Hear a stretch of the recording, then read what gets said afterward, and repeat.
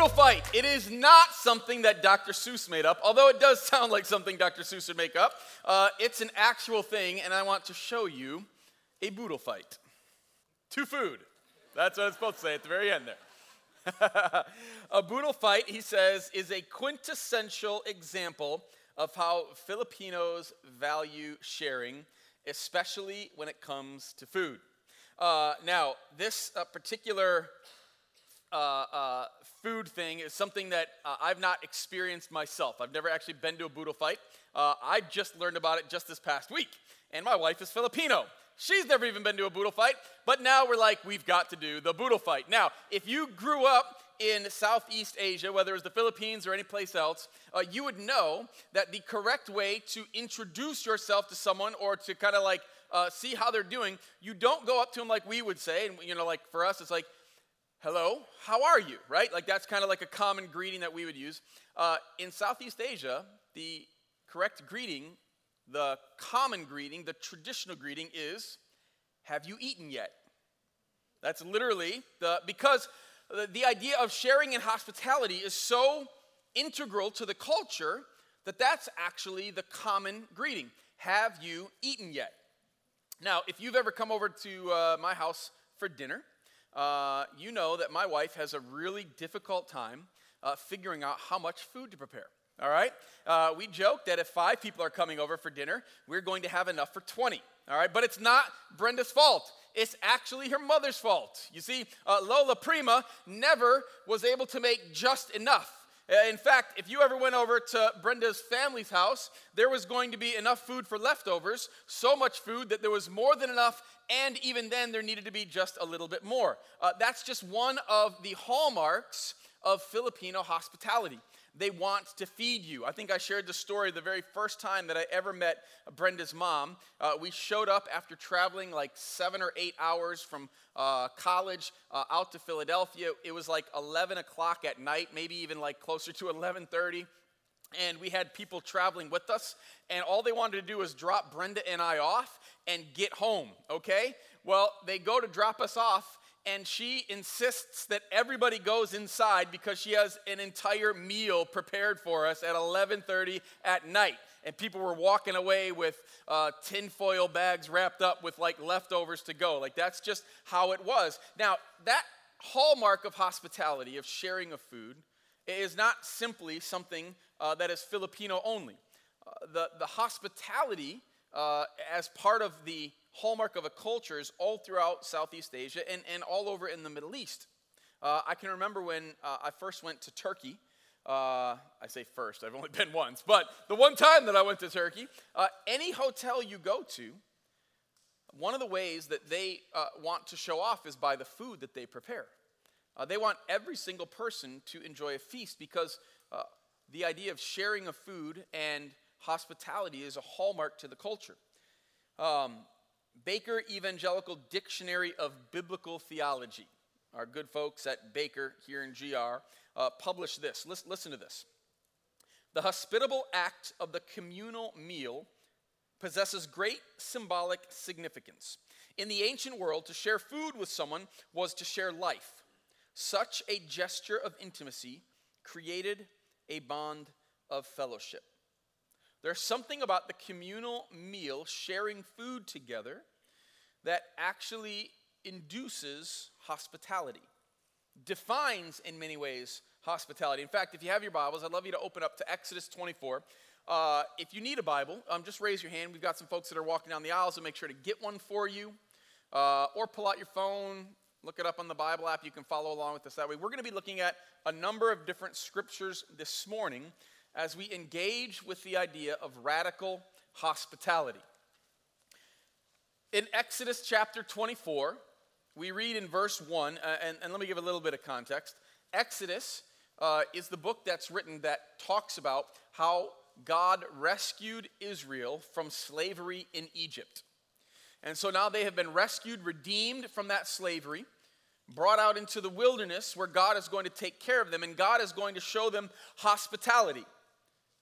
God actually wants to make them his special family. And so that's kind of where we pick up this particular part of the story in Exodus 24, says, then the Lord said to Moses in verse 1, come up to the Lord, you and Aaron, Nadab and Abihu, and 70 of the elders of Israel. You are to worship at a distance. Drop down to verse 9. Says, Moses and Aaron, Nadab and Abihu, and the 70 elders of Israel went up and saw the God of Israel. Now, this, quite honestly, is pretty shocking because nobody is actually able to see God and live. And God, for some special reason, in this moment, as he is kind of confirming the covenant that he's making with them, allows these folks to see him. Exactly what that means, we're not sure, but look at how it's described. It says, under his feet was something like a pavement made of lapis lazuli, the gemstone, as bright blue as the sky. But God did not raise his hand against these leaders of the Israelites. They saw God, now listen, and they ate and drank. God is confirming the covenant that he's making with the nation of Israel, and he does that around a table. They eat together. They drink together. There is this time of hospitality that God is showing. Now, not only does God eat with Israel in this kind of formative event, but then God calls on Israel to gather around him, first at the tabernacle, which is kind of like God's tent, all right? Israel doesn't really want to listen to God at the very beginning, and so they wind up having to camp in the wilderness for 40 years, and God says, hey, if you're going to go camping, build me a tent, set my tent up first, I'm going to hang out in the tent, you camp all around me, and he says, come and have these feasts. Not only, it starts with the tabernacle for those 40 years, and then when they finally enter into the promised land and build the temple, then it happens at the temple in Jerusalem, but there's 7 feasts. You've heard of some of them, the Feast of Passover, Feast of Tabernacles. There's 7 different feasts where God wants Israel to come together around him and share a meal, an act of hospitality. Jesus eats with his disciples all the time. In the 3 years that he's hanging out with them, and he's certainly eating with them, but one of the things that Jesus does is he institutes on his last night before he goes to the cross, he institutes what we call the Lord's Supper, a meal that we still to this day share together with Jesus whenever we take communion. Eating together is one of the most intimate forms of hospitality because in that place we not only share space, but we share thoughts and we share resources. And those 3 things are the things that protect, sustain, and give meaning to life. So let me say that again. When we eat together, we're sharing space, thoughts, and resources, which are the things that protect, sustain, and bring meaning to life. Now, hospitality is not simply, though, the sharing of a meal. I want to give you my own personal definition of hospitality as I've been thinking through this over the last couple of weeks and really prepping this past week. Hospitality, I think, is making someone who is far from home experience family, someone who is outside invited inside, someone who does not belong now belong. Let me say it again. Hospitality is making someone who is far from home experience family, someone who is outside invited inside, someone who does not belong now belong. That's the power of hospitality. Now, I'd like to give you guys this morning a quick and dirty theology of hospitality, all right? We're going to move through it pretty quickly this morning, but I do think that it's important to understand where hospitality comes from for us as followers of Jesus and why in the world it needs to matter to us today. So, in the Old Testament, we have, as shown earlier there in Exodus 24, God as host and Israel as guest. All right? We see this even if we flip back a couple of chapters to Exodus 19. We read verses 3 through 6. God says this to the people. He says, "Then Moses went up to God, and the Lord called to him from the mountain." So this is when Israel's gathered around God at Mount Sinai, when God says, "I'm going to make you my special treasure. This is what you are to say to the descendants of Jacob and what you are to tell the people of Israel." Verse 4, "You yourselves have seen what I did to Egypt and how I carried you on eagle's wings and brought you to myself." All right? They were slaves. They were being abused, and God comes and he rescues them and he brings them to himself. Verse 5, "Now if you obey me fully and keep my covenant, then out of all the nations You will be my treasured possession. Although the whole earth is mine, God owns it all, it's all his. He says, you will be for me a kingdom of priests and a holy nation. These are the words you are to speak to the Israelites. God says, look, it's all mine, but today I want to invite you into a relationship. I want to give you hospitality. I'm going to make you a special treasure. God is the host and Israel is the guest. Now, you're going to see a pattern begin to emerge. Because God is the host and Israel is the guest, and when God invites Israel in, now he's going to ask Israel to be the host.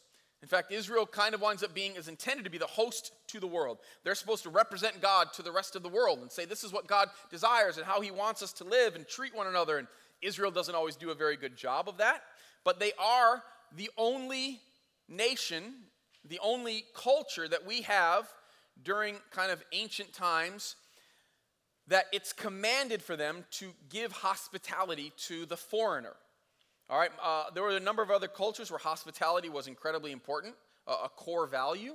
But that hospitality was shown to someone of the tribe who just wasn't from that particular area.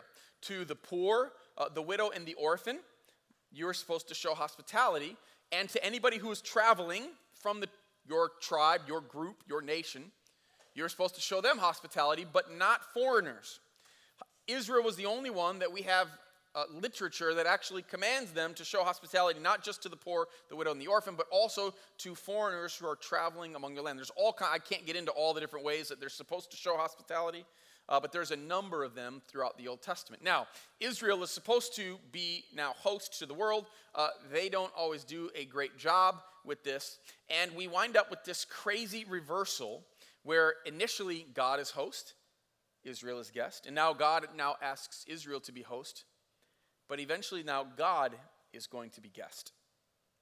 This happens in John chapter 1. If you want to flip over to the New Testament, Matthew, Mark, Luke, and then John chapter 1.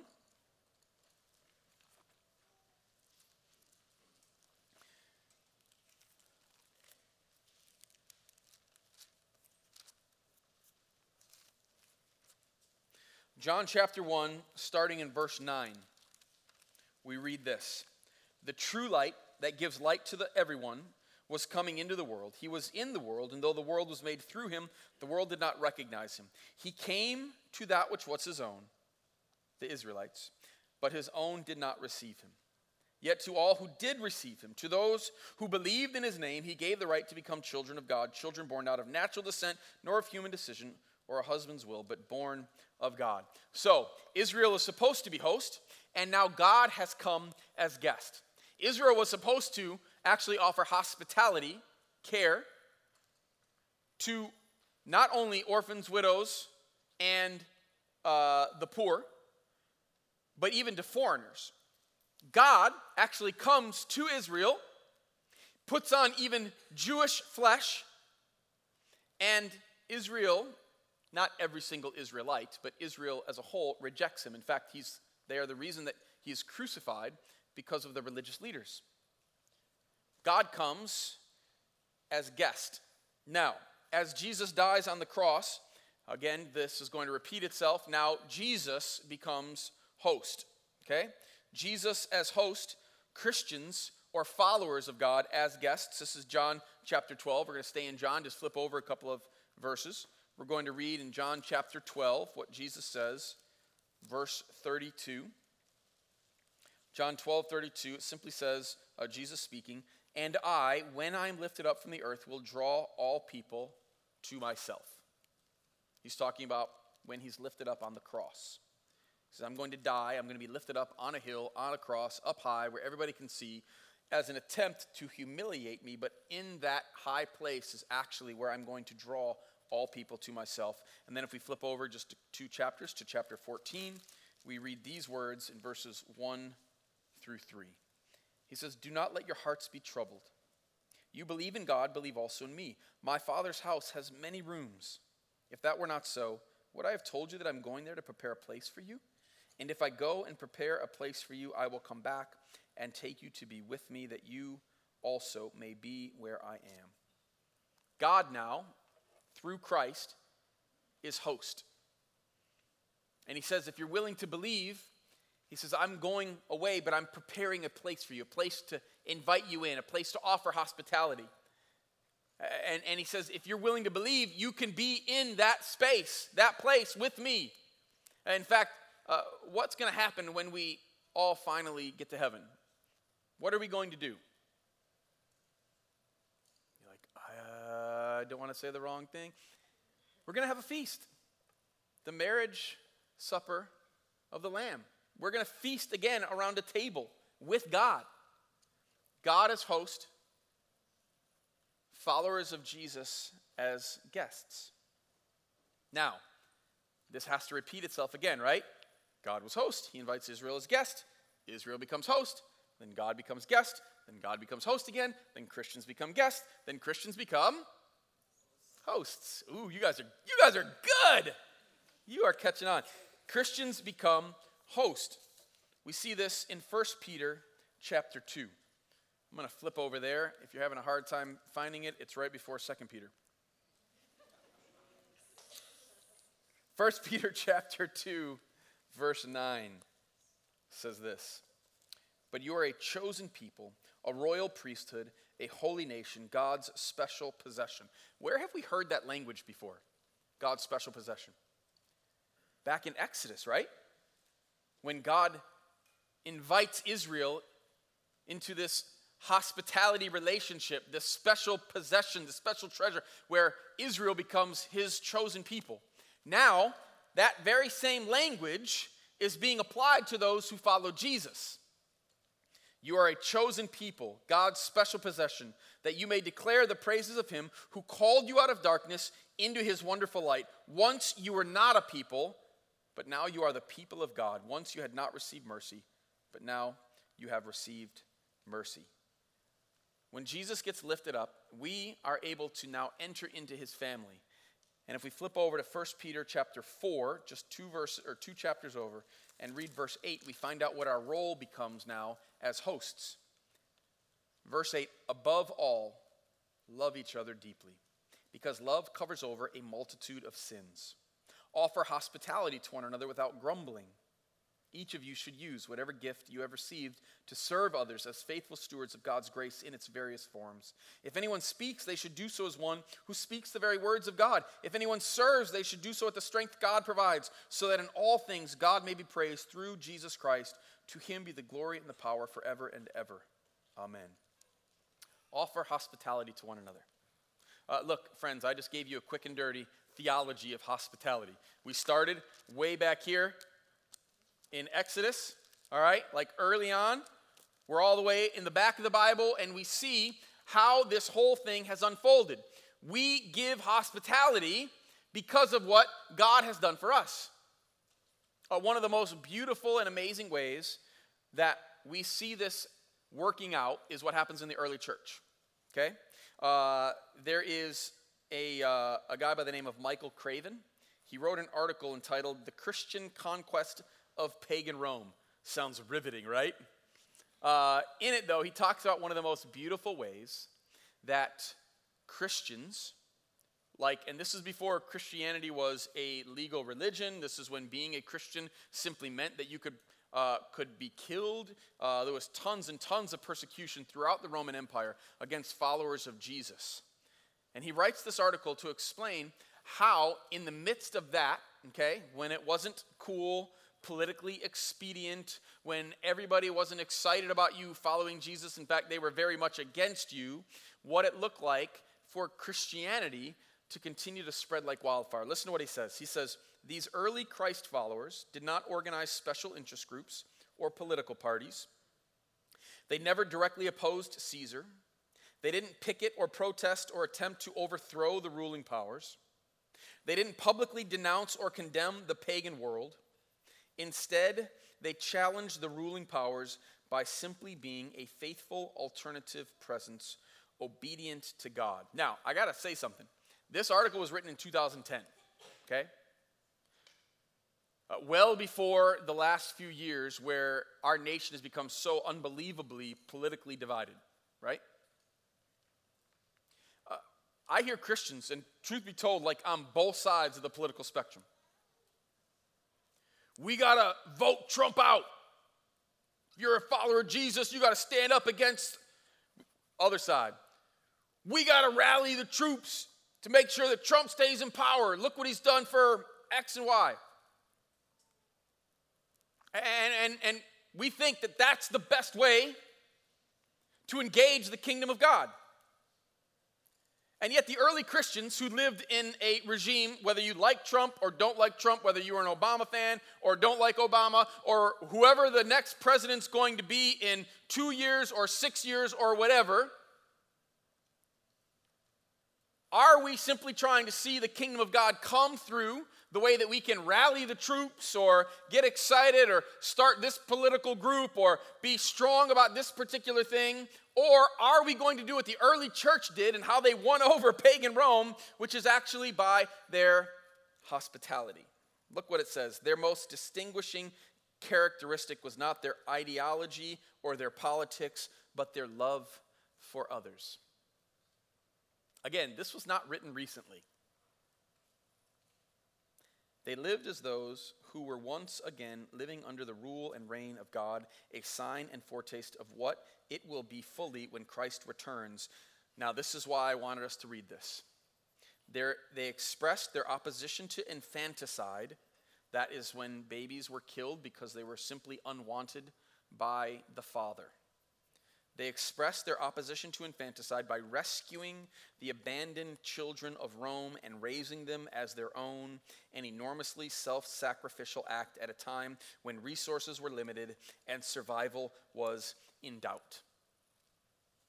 Infanticide happened all throughout the Roman Empire. Basically, if you as a father decided you didn't want the child that was born, you could simply turn your back and walk away.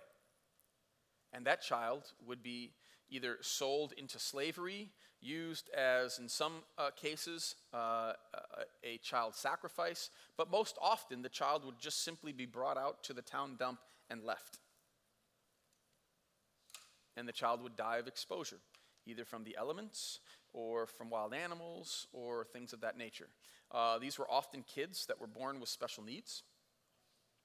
Sometimes simply the dad just decided he didn't want the child for whatever particular reason. And so this was practiced throughout the Roman Empire.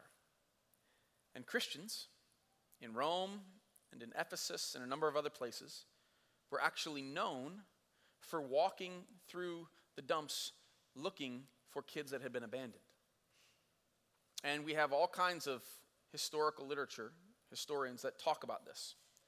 Kids that were found too late and had already passed, and they would take the children and give them a proper burial. Kids that were so sick as a result of the exposure that they weren't going to survive were cared for until they passed. And many of those children were brought back to health and adopted into families and raised as their own. The church is still doing this today. One of the most beautiful, powerful ways that the church shows hospitality is through orphan care, by the way that we engage in the foster care system, through adoption. There is a documentary. It's called The Drop Box. Some of you might have seen it. It's a true story. It's a documentary about a pastor in China who, a young lady who couldn't care for her child, literally dropped the child off on the steps, rang the bell, and then ran off. So what do you do when you have a baby that you have no idea who the parents are? The mother obviously didn't feel like she could raise the child for whatever reason. So he started to care for this child. And he realized that there were others that were starting to do this. Kids were just being left to die. And so he created at their church, literally it's a drop box, a little safe box that a parent can place a child in that they can't care for it instead of just leaving it out in the elements. And it's a documentary that actually shows how they have kind of created this orphanage, all because Jesus had been host for this pastor and experienced the radical hospitality of God in his life. And now he in return, is showing radical hospitality to these kids that are seemingly unwanted, or parents who feel like they're not able to raise them. Now, we get into messages like this, right? We're talking about radical hospitality, and like we hear these radical stories, and we're like, man, that is amazing. And I'm so proud to be like part of the Christian like clan, right? Like the part of the Christian fam. Like we take care of folks like that. Like we step into the gaps and we do that kind of like, that's good stuff, right? But a lot of times we feel like, what am I supposed to do? Because that feels probably a little bit out of reach for you if you're in college right now, right? Like, whoa, I don't know if I'm supposed to adopt somebody, okay? Like, I got my econ test next week, And so sometimes we hear these stories, and we're like, man, I don't know if I can do that. What does it actually look like for me to engage? Well, I'd like to share with you a couple of short stories of ways that I think we can start to scale hospitality. Now, hear me though. The kind of hospitality that I just described that the Christians did in 1st and 2nd and 3rd century Rome, when their very lives were on the line, where resources were scarce, where simply bringing another mouth to feed into your family could mean that you were going to go without. Just because it's big and feels next to impossible does not mean God will not, has not, or is not in this very moment calling you to do something. However, sometimes we think that that's the only way to really do things for God, when in reality, most of the hospitality that I think he desires for us to offer actually shows up in ways like what I'm about to read. This person wrote, "While dining in my hometown, a waiter approached me and asked if I was the lady who always asked for strawberry ice cream. After confirming that it was me, he stated that they just ran out of strawberry. And then he turned and offered me peanut butter fudge ice cream from the back because he had," and she's quoting now, "he had saved a secret stash from the dessert guy who brings in specialty flavors. After graciously accepting and devouring it, I went to thank him. That's when I found out that the ice cream was actually something he bought for himself to enjoy after work. But when he saw me, he immediately thought to offer it." That, my friends, is thunder. But that is hospitality right there, okay? See, sometimes we think we have to go and do this amazing, huge thing. And truth be told, some of you are probably called to that. But you know what else we're supposed to do? That person who likes strawberry ice cream and you just ran out, God might call us to offer them the ice cream we bought with our own money to eat later on, but instead of us enjoying it, to offer it to them. Let me read you another one. "I was at a restaurant with my 3-year-old, and I was also pregnant with my 2nd child." Not me personally, but this woman. "I suddenly had a wave of morning sickness that had me desperately searching for the restroom. Our waitress noticed, pointed me in the right direction, and offered to sit with my son. I accepted her offer just as I started vomiting into my hands. When I came back from the bathroom, she was at our table, deep in a Star Wars conversation with my son, while she cut up his waffle into bite-sized pieces. She was a total lifesaver, and I'll never forget her kindness in what was one of my lower public moments." That's hospitality. Today, this morning, in a few minutes, we're going to be commissioning some of you. Those of you that work in the service industry, engineers, designers, and those that work in the trades. And what I want you to be thinking of right now is, within those trades, what does it look like for you to have hospitality as one of your core values? Jesus does this with a guy named Zacchaeus. Zacchaeus, we find in Luke chapter 19, really is excited to see Jesus and what he is all about. Jesus was a pretty famous dude at the time in this area, and he's walking through Galilee, and people want to see Jesus. They want to know what he's up to, what he's about. Luke chapter 19. We pick up the story. Verse 1 says, Jesus entered Jericho and was passing through. A man was there by the name of Zacchaeus. He was a chief tax collector and was wealthy. If you were a tax collector, you were wealthy. But if you were a chief tax collector, you were rolling in the dough. However, you were massively hated by all of your Jewish brothers and sisters because you were working for the Roman Empire and collecting taxes that they didn't feel like they were supposed to be taken from them. And not only that, you were probably not simply collecting the amount of taxes you needed, you were collecting over and above.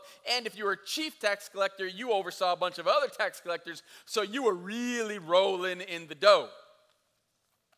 The funny thing is Zacchaeus' name actually means innocent or righteous. And he's like the exact opposite of his namesake. Verse 3. He wanted to see who Jesus was, but because he was short, I can understand, he could not see over the crowd. So he ran ahead and climbed a sycamore fig tree to see him, since Jesus was coming that way. When Jesus reached the spot, he looked up and said to him, Zacchaeus, righteous man, come down immediately. I must stay at your house today. So he came down and at once and welcomed him gladly. Now, Jesus invites himself over, which, like, in our culture, that sounds like, well, that seems a little rude, right? But in this culture, the opportunity to offer hospitality to a teacher, to a rabbi, would have been a huge honor. And so when Jesus sees Zacchaeus, the one who is named righteous and is the exact opposite, the stench to everybody around him, and Jesus says, hey, I'd like to come and hang out with you. Zacchaeus says that we read that it says Zacchaeus received him gladly. There is a quote that's attributed to Maya Angelou. She didn't actually say it. At least she wasn't the original one to say it, but everybody says she did. It's this: I've learned that people will forget what you said, people will forget what you did, but people will never forget how you made them feel. People will forget what you said, they'll forget what you did, but they will never forget how you made them feel. That's a beautiful definition of hospitality. And Jesus understood this when he invites himself to Zacchaeus' house. How he made Zacchaeus feel in that moment, Zacchaeus never forgot. In fact, quite honestly, it transformed Zacchaeus' life. In beautiful, amazing, powerful, sacrificial ways, Zacchaeus became a person of hospitality. I'd like to close with one more story. But before I do that, those of you that are in the trades or design or engineering or the service industry, I simply want you to be thinking, what does it look like for me to utilize the vocation God has given me, the calling God has given me, to bring places and spaces of hospitality to this world? I'd like to close with a story that actually happened just a couple of months ago, actually. A lady named Lenore shared this on Facebook. It actually went viral. You may have read about it. She says this: I'd like to share something incredibly special with you all. A day we will never forget. Today we took our little boy Ralph to Universal Orlando Resort for the first time. Ralph is awesomely autistic, and we are proud to be a neurodiverse family. As wonderful, loving, intelligent, and incredible as Ralph is, sometimes he struggles. Don't we all? When he struggles the hardest, he can have something known as an autistic meltdown. Some people who are not educated about autism might see it as a temper tantrum, but the fact of the matter is, it is not the act of a spoiled and naughty child. It's actually a cry for help. This is Ralph's way of saying, I don't know how to monitor and regulate my emotions right now. I need help, please. I'm scared. I'm overwhelmed. I want to feel better, and I don't know how. And here came Jen to the rescue. First, I should explain that Ralph was extremely excited to ride the Spider-Man ride at Islands of Adventure. He kept on asking us if the ride was coming up soon, and we would reassure him and say, soon, baby, soon. First, there are other rides before that one. That one is at the end. So we have to ride the other ones first, okay? He was so patient for so long. As patient as he possibly could be. The anticipation was driving him wild, but he did his very best to regulate it with the tools he had been given over the years by his teachers and therapy team at his special needs school back home. When we finally got to Spider-Man, he was literally leaping for joy. He thought, oh wow, this is it, finally. And you should have seen the smile on his face. It was incredible. Then, when it was almost our turn to board, with the vehicles right in front of us, we got the news that the ride had broken down. Everyone was very nicely asked to exit, and Ralph, understandably, lost it. Wouldn't you? My husband and I know the signs. We could see it coming like an oncoming train, and yet we couldn't dodge out of the way. There was nowhere else to go. The autistic meltdown was going to happen, and it did. Ralph collapsed onto the floor while crowds of people were attempting to exit the ride and the gift shop attached to it. He began sobbing, screaming, rocking, hyperventilating, and truly struggling to breathe. A woman who worked there named Jen came over. No, she rushed over. And while I frantically kept trying to get him to stand up so he wouldn't get trampled on by people, she encouraged me to leave him on the floor if that is where he needed to be. Then she did this. She got down on the floor with him. She rested next to him while he cried his heart out, and she helped him breathe again. She spoke to him so calmly, and while he screamed and sobbed, she gently kept encouraging him to let it all out. She told people to keep on walking around them so they would stop standing there and staring. And then she told him it was okay for him to be sad and feel this way. She understood. She would feel the same way too. His feelings were validated, and she told him he could lay there as long as he needed to until he felt better. Eventually, he did feel better. So they got up, and she told him he could have something from the gift shop to help him feel even better still. Anything up to $50. All he wanted was a tiny notebook and a pen to write in about the size of my hand and a tiny ID tag with Spider-Man's face on it and his name. She suggested some other toys that were even more expensive. And he looked at her and said, "No thanks, I'm good." And he smiled. And he thanked her. He was exhausted and rattled as we all get after one of his epic, rare meltdowns. But what a relief that it was over. I hugged her for the longest time, several times if I'm being honest. My family and I, and she's writing this to Universal, thank you from the bottom of our hearts. I know Ralphie does too. Thank you for recognizing that Ralphie is a great kid, a sweet kid who just struggles with certain things, as we all do, neurodiverse or not. Thank you for treating him so well and with so much kindness and patience.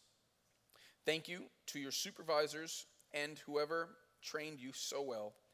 Thank you for paying such close attention. Thank you for being there with us and for us today, for making us feel like Ralphie's well-being was your top priority, because he is our top priority, because we love him more than anything and anyone. But you only just met him today, and yet you behaved as if you were family, and we truly cannot thank you enough. Friends, that's hospitality. That's making someone who is far from home experience family. That's someone who feels outside being invited inside. That's someone who feels as if they don't belong, now belonging. Friends, this is what the church is supposed to do. This is what Christ has done for us.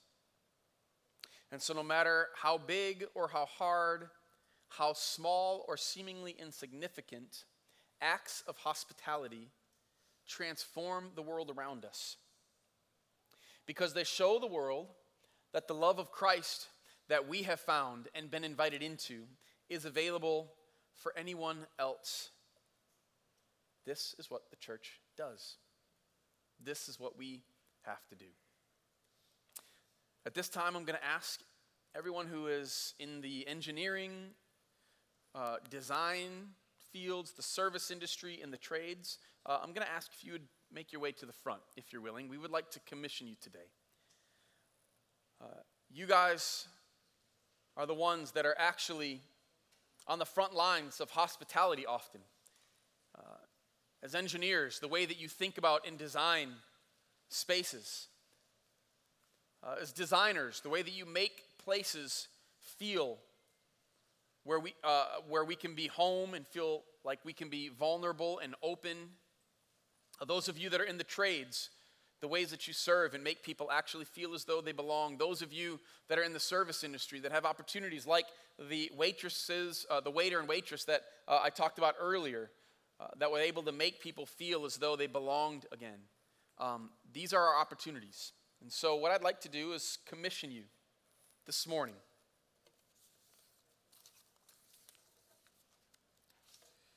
Today, my friends, we as a church commission you to bring hospitality to the people you are called by God to serve, to create and bring people into places and environments where they feel safe, seen, and loved.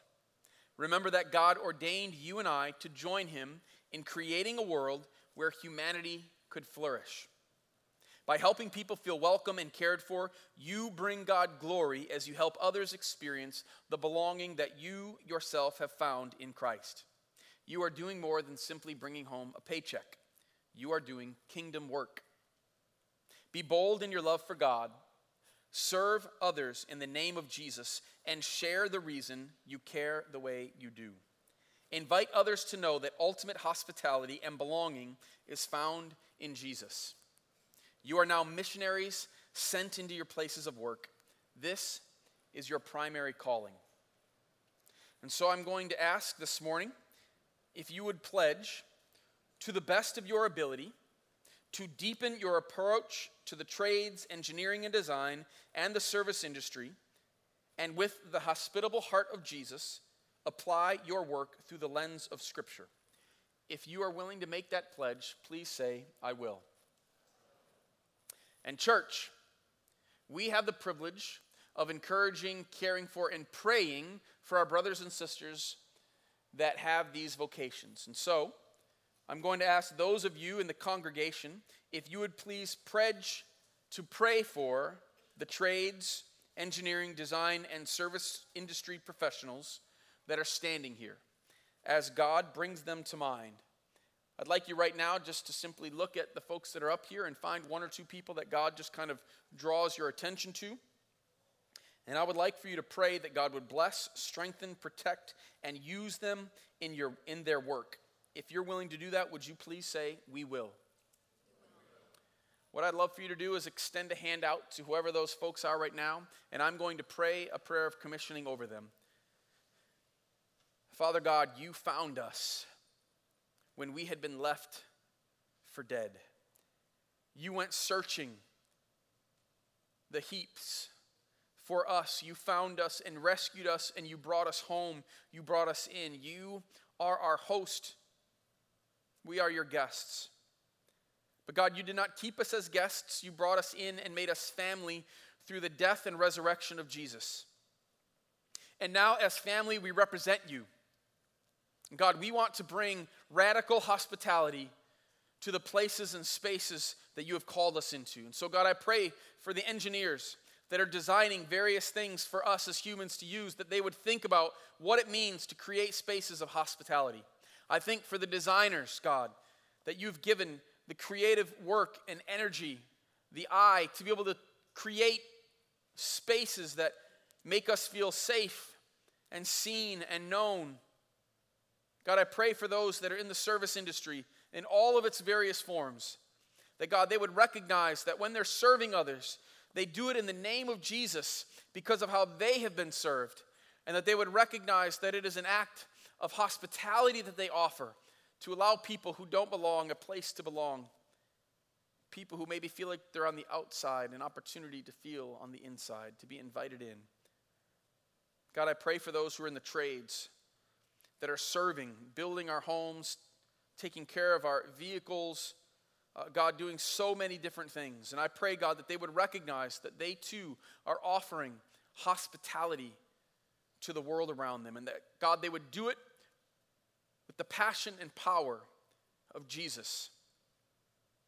That, God, this world would know that it is in you and through you we find true hospitality, we find true home, we find true belonging. Jesus, let them go out of this place into the vocations that you have called them into with your power, your hospitality, for your glory. In Jesus' name we pray.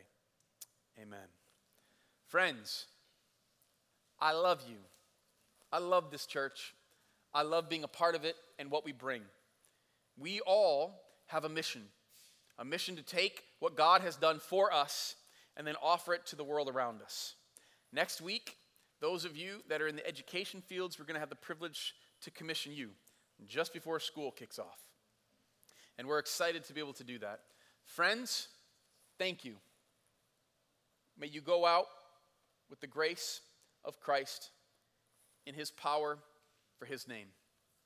Have a great rest of your week. We'll see you next Sunday.